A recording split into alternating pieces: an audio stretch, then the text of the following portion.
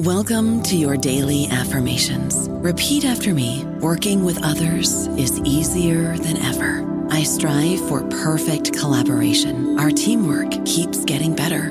Yeah, affirmations are great, but Monday.com can really get you the teamwork you desire. Work together easily and share files, updates, data, and just about anything you want all in one platform.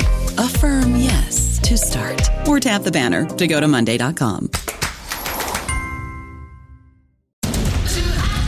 Knock that fire down, 19. Copy, Captain. Let's move. ABC Thursdays. Firefighters, we're family. Station 19 is back for its final and hottest season yet. The subject has explosive chemicals. With fiery romances. You're the love of my life. And Andy is finally in charge. I'm going to be the best damn captain the station has ever seen. Station 19. All new Thursdays, 10/9 Central on ABC and stream on Hulu. With the Lucky Land Slots, you can get lucky just about anywhere. This is your captain speaking. We've got clear runway and the weather's fine, but we're just going to circle up here a while and get lucky. No, nothing like that. It's just these cash prizes add up quick. So I suggest you sit back, keep your tray table upright, and start getting lucky. Play for free at LuckyLandSlots.com. Are you feeling lucky? No purchase necessary. Void where prohibited by law. 18+ terms and conditions apply. See website for details. Welcome to the New Books Network. You can measure public opinion and you can manipulate it. You can even create it. And politicians and corporations do all of those things. You can also think about it, the idea of public opinion and what role it plays in modern society. And that's the task Susan Herbst has set herself. She's a professor at the University of Connecticut, and she's just written A Troubled Birth, the 1930s and American Public Opinion. And the reason she highlights the 30s will become apparent as we talk. But first of all, just welcome, Professor. Thank you. It's great to be here. And let's just begin with the nature of public opinion. People started measuring it in the 30s. Did it exist before it was measured? Yeah, it's a great question. Part of my argument has been through my entire career and all my work is that public opinion is it's a phantom, it's a reification, call it, it's social construction. And it only exists as we form it, that it depends on how you're measuring it, when you're measuring it, what you're going to do with it, and whether it's worth measuring. So there have been a variety of techniques over the years across nations to try to get at public opinion, depending on who you were. I mean, were you trying to sell the public something? Were you trying to rule the public? Were you trying to ready the public for war? Were you just trying to persuade the public in order to go along with a set of policies or get elected? So it's a very malleable concept. It's a very public opinion. Some people have argued in my field in the social sciences, maybe we should just stop using that phrase. So that's something I've thought a lot about too. It's elusive. There's too many ways to define it and think about it, but I think it's also very powerful. Right, but so you say that the way you measure it makes a difference to it, but presumably before you even measure it, you need to know there's a public, right? So that means that there's a community, I mean, a nation state maybe, or some other community which can be measured. Yeah, that you're thinking of the public as some bounded entity that you can query or question or watch their behavior, which, there have always been behavioral measures of public opinion.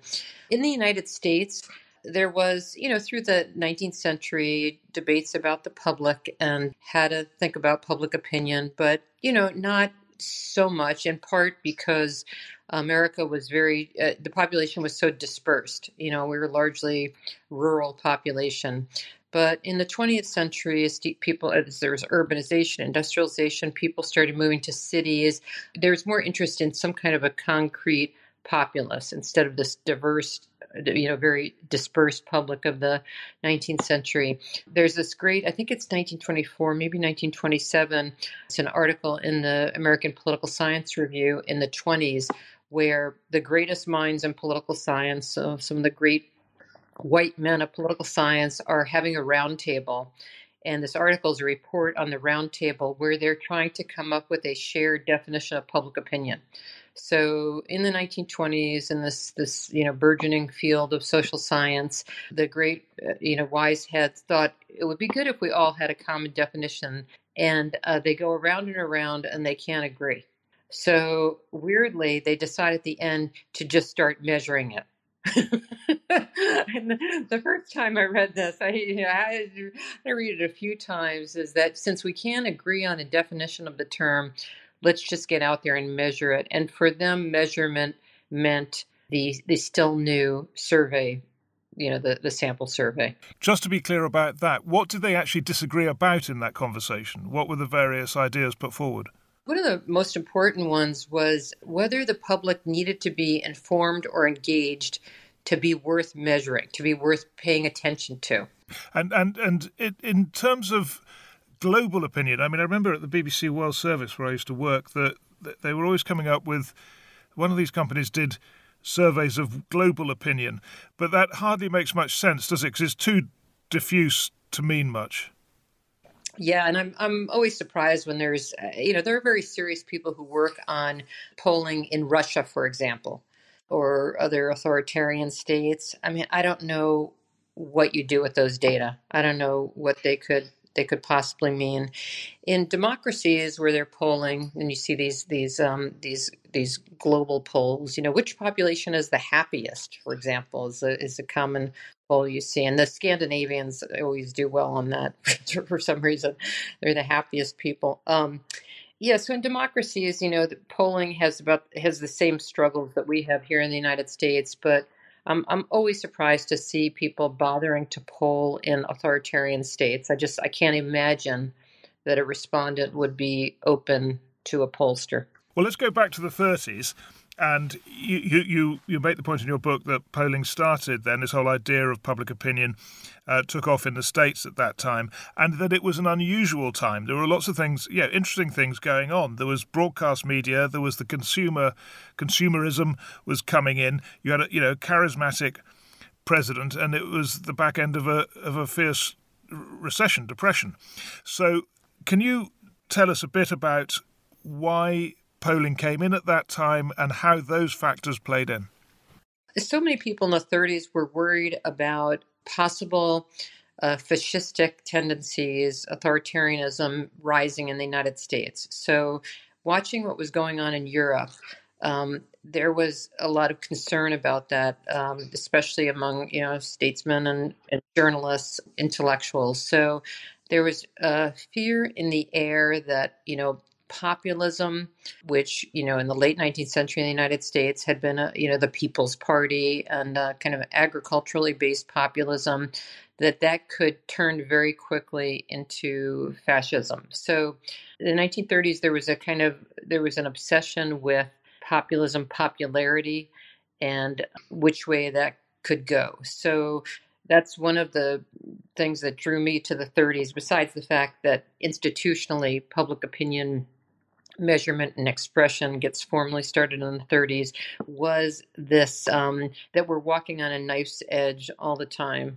between the popularity of an idea, of a leader, and authoritarianism. So the 30s, it weighs very heavily on people. Conspiratorial thinking, we've always had it, and there's the famous Richard Hofstadter article from the 1960s that I always assign to my students. That's about paranoia in American politics. We've always had conspiracies, but the 30s really they did they did their work on conspiracies. There were a lot of concerns, of course, about FDR, and that all these New Deal programs that were being implemented were part of a takeover of the United States government by elites, led by Roosevelt, call them left, call them right. Roosevelt himself was worried about a dangerous populist on his right, Father Coughlin, the quote-unquote radio priest, who was a extremely popular broadcaster, anti-Semite, had tried to cozy up to Roosevelt early in the 30s, and Roosevelt wasn't having it. But so he was a danger on the right. And then Roosevelt, of course, had Huey Long, the famous governor turned senator from Louisiana, with his populism from the left. And Roosevelt worried about that too. So it was a time when, conspiracies, populism, fear of elites, anti-intellectualism, worries about radio. Radio was really diffusing in the 1930s, and there was a lot of worry about what it would be used for. I mean, we were watching Hitler make such effective use of radio in the 1930s, and we saw Father Coughlin doing it here. FDR certainly used it to his advantage, but these new media that had just a far reach and were so compelling, what were those going to do to us? And today we have social media and our concerns about that. So, well, yes. So let me ask you directly then. I mean, do you think that radio in the 30s and social media platforms now, are similar in that they are destabilizing in some way, and they are throwing confusion into the political system, both in the 30s and now? Yeah, no, absolutely. And that's what the danger of somebody like Father Coughlin or Huey Long before he was assassinated in the early 30s, and which must have been some kind of relief to Roosevelt. Even Eleanor Roosevelt, who never said anything bad about anybody, had said some things about Huey Long. So you had those people who were going to be very sophisticated users of media. I mean, the big difference, of course, is that radio is or at least it was in the 30s, a one-to-many medium. So there's a feedback loop in that broadcasters have market research, and they can, they get feedback from the public about programming, but it's not very nuanced as compared to today, where you put out a tweet, you put out something in social media, and you are going to get direct feedback, from people in their own words, in a way that you didn't have from the 30s. Yeah, well, it's interesting to draw lessons, from the way radio was handled for social media today. So I guess there was some regulation of radio through the FCC, although not much compared to Europe. And then you also have to wonder about whether radio remained a destabilizing force. I mean, we've got the right-wing shock jocks in the US who've had quite a big impact, and looking further afield, places like Rwanda recently, they were, radio was thought to have inspired the genocide there. So radio has remained powerful, and I guess the lesson may be that social media will need regulation, but it too will still leave a big mark, 50, 60, 70 years from now. And let me say too about radio, it's, radio is still, and now, I mean, there's a kind of it's hard to draw the line between radio and podcasts because so many podcasters who have very big audiences, it is the same general, it's the same functionality as radio, even though you get on it differently. And look at Rush Limbaugh's impact on American politics. I mean, it is profound. It's absolutely profound. And we've got similar broadcasters today. There's as you know, having worked for the BBC and given what you do now, The Voice, radio, podcasting is so incredibly intimate. And we still have no medium quite like it. When you can't see the person and you can hear them, there's this kind of intimacy that early researchers of the radio were just absolutely amazed by. That kind of intimacy is I don't think it'll ever be replaced, hence the popularity of the podcast. Yeah, it is a defining characteristic of radio. I mean, it was slightly off topic, but it always struck me, having done 30 years of it with the BBC, that people would write to me and I was astonished because they really knew me. And it was just really shocking to me that radio was that, just as you say, intimate, that people could work things out just from your voice and hesitations and pauses and so on. So it is, yes, anyway, so it does remain powerful. But getting back to our subject, the 30s were striking as well in that there was a question about what it meant to be American, which you again have today, right? Maybe caused again by this new media that's come on the scene. It's encouraged a debate, which again is a parallel.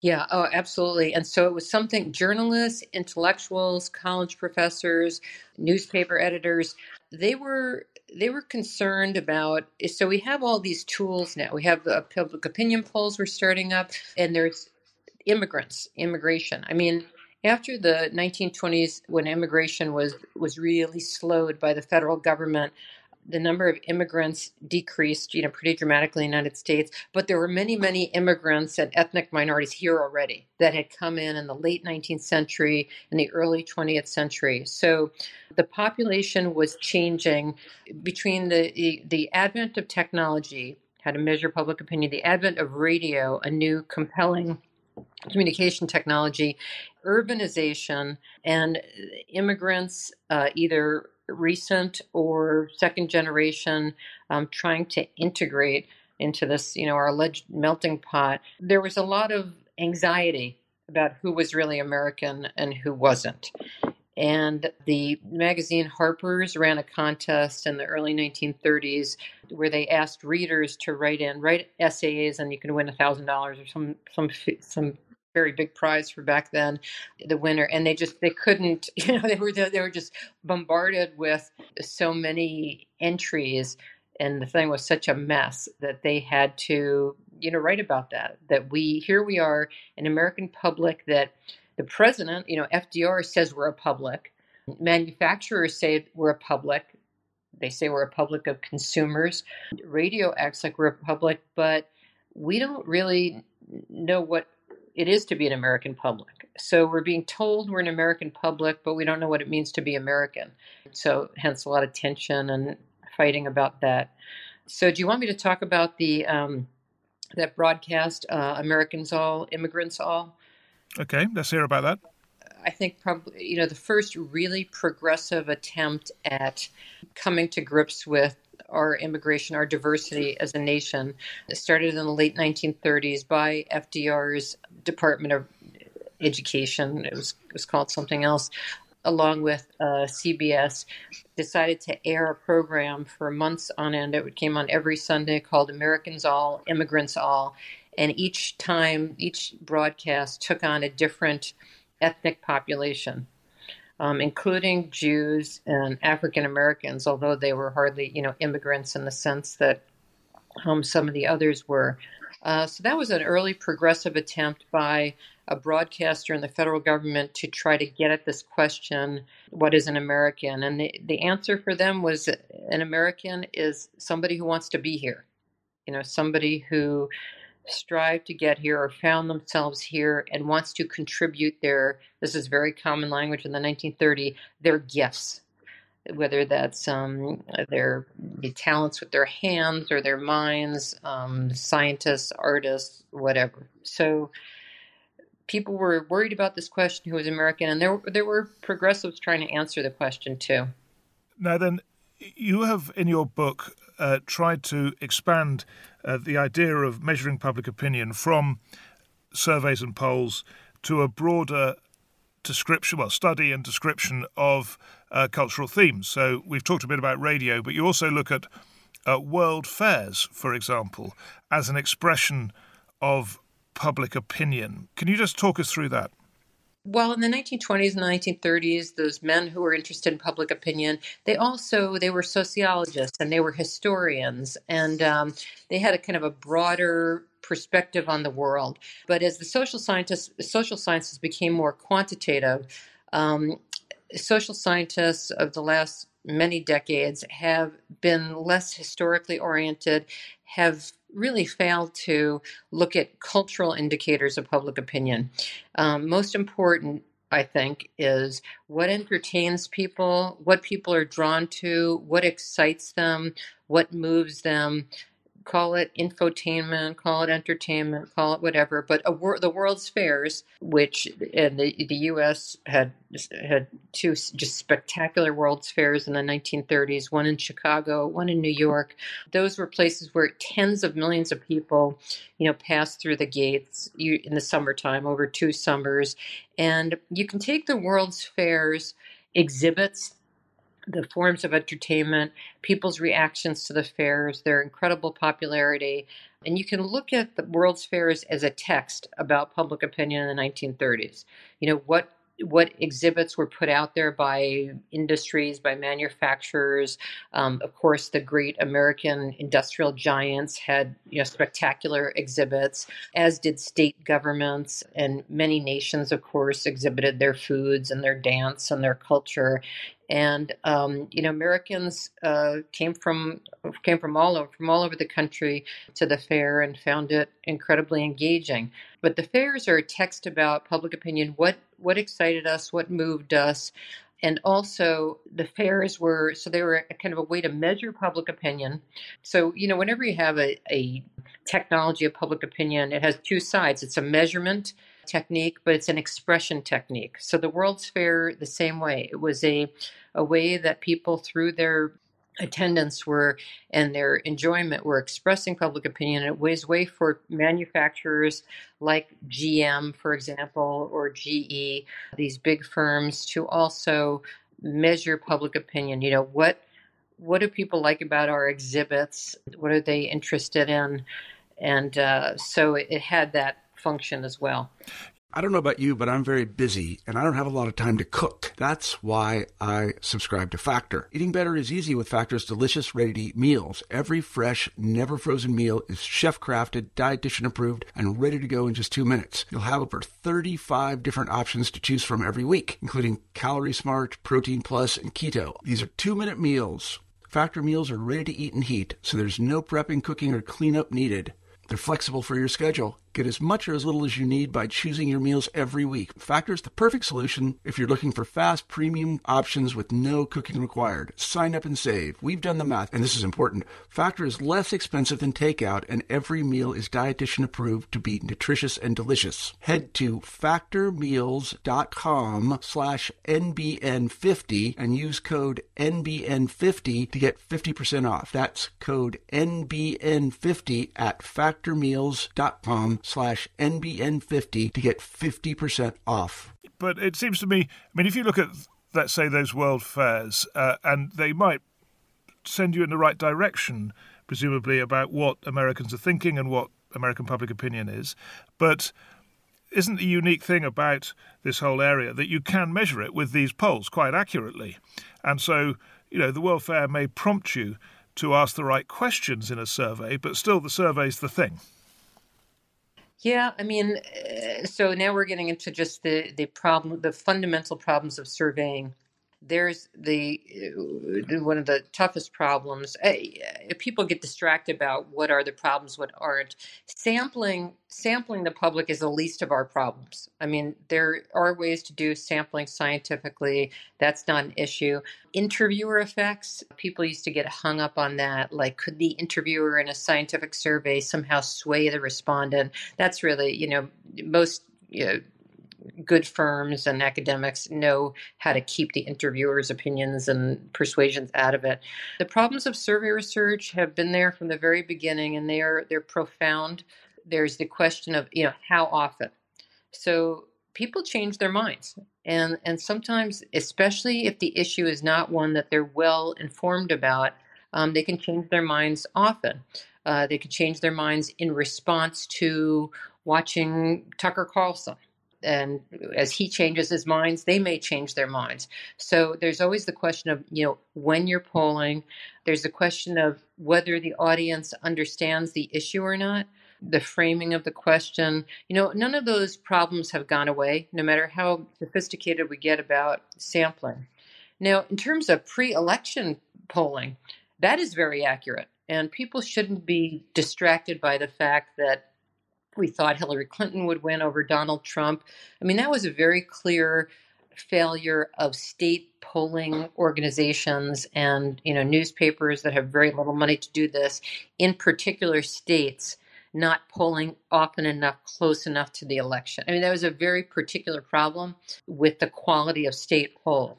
The national polls usually hit it on the head. So pre-election polling it's fine. And you can argue that it ruins the campaign and all that kind of thing. But I guess I've always been more interested in attitude polling and issue polling more than just the vote choice. Well, wasn't there a bigger problem there? If you take that, I was going to ask you about the Clinton-Trump race. I think it's fair to say that the political commentariat in the US, vast bulk of it, failed to see Trump coming.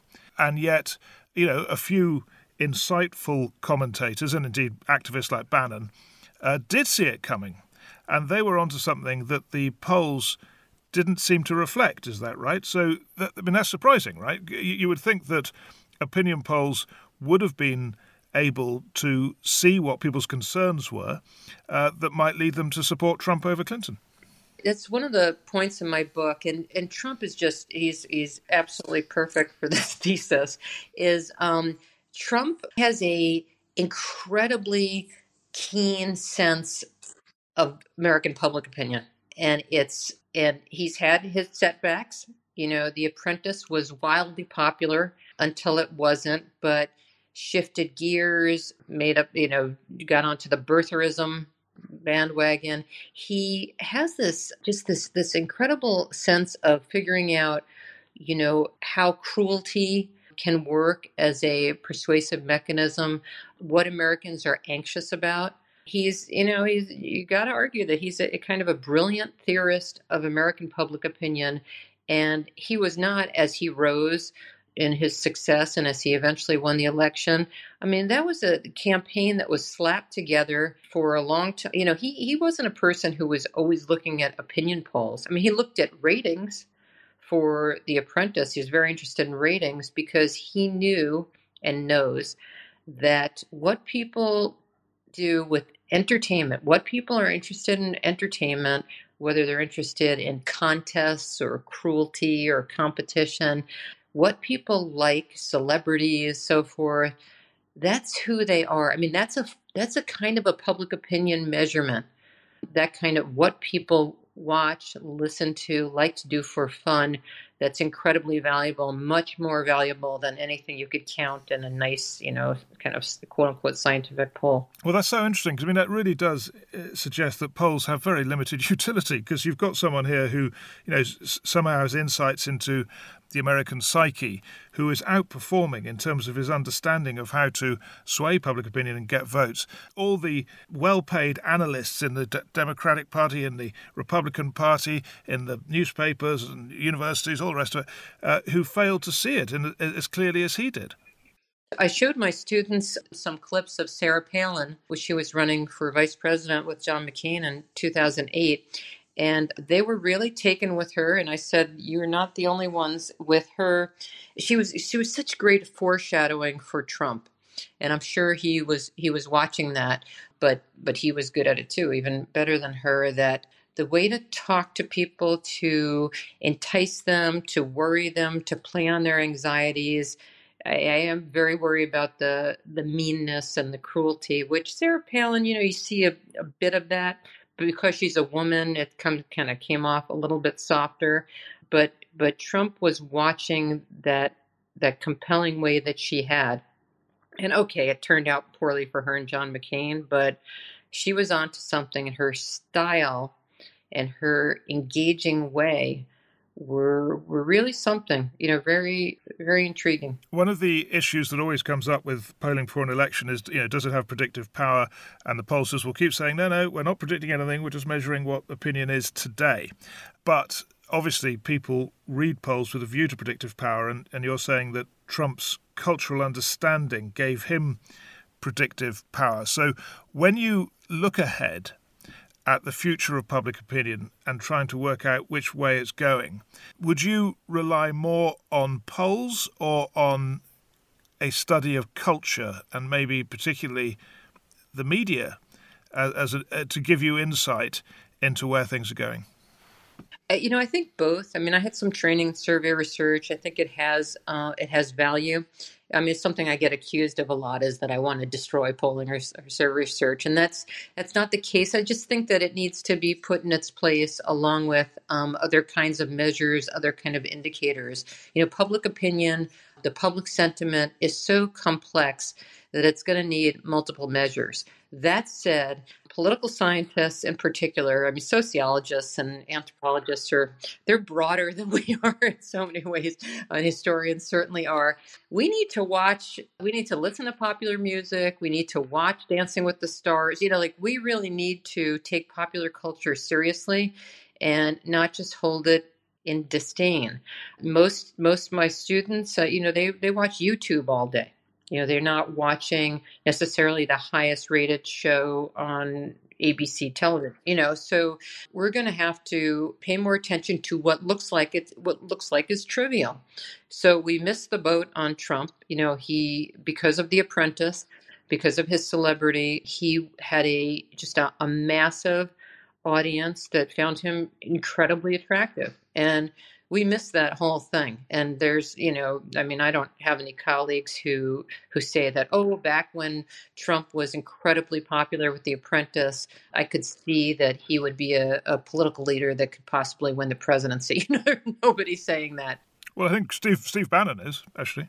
And when you look at the various people trying to understand modern society, you've got the pollsters, you've got political scientists, as you say, you've got historians and anthropologists, but you've also got artists, you've got people in advertising who, and the whole series of Mad Men was sort of built on the idea that, a brilliant ad executive could have some sort of insight into social trends that others weren't quite seeing as quickly as he did. So when you look at all those different groups, which do you think has the best tools to predict where and understand where things are going?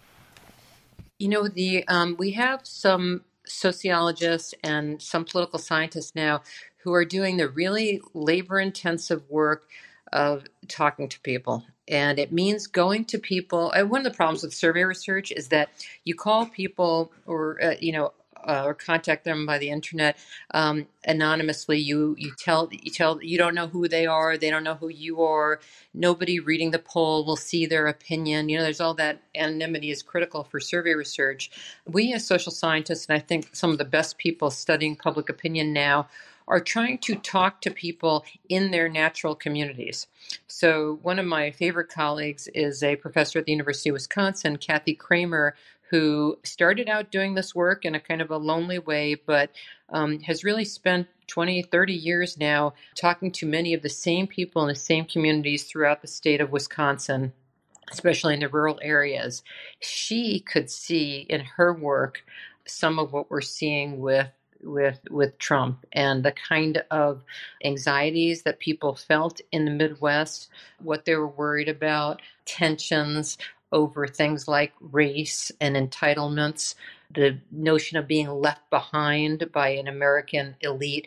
She was seeing, because she had such, so many depth conversations for so many years with people ensconced in their natural communities. There's nothing wrong with, as sociologists know well, and Arlie Hochschild is also a great person who studies kind of red America these days, that it's okay to study people in groups in their natural environments where they tend to be more forthright.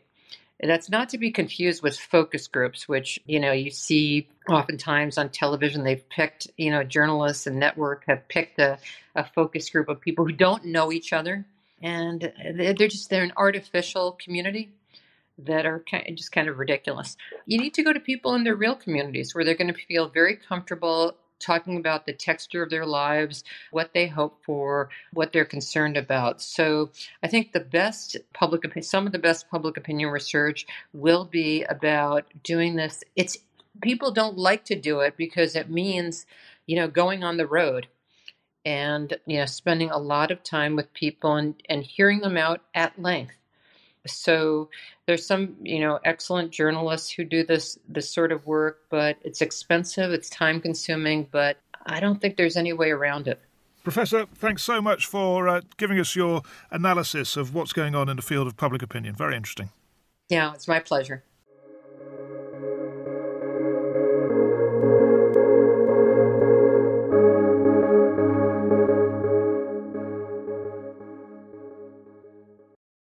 Lucky Land Casino, asking people, what's the weirdest place you've gotten lucky? Lucky? In line at the deli, I guess? Aha, in my dentist's office. More than once, actually. Do I have to say? Yes, you do. In the car before my kids' PTA meeting. Really? Yes. Excuse me, what's the weirdest place you've gotten lucky? I never win and tell. Well, there you have it. You can get lucky anywhere, playing at LuckyLandSlots.com. Play for free right now. Are you feeling lucky? No purchase necessary. Void where prohibited by law. 18+. Terms and conditions apply. See website for details.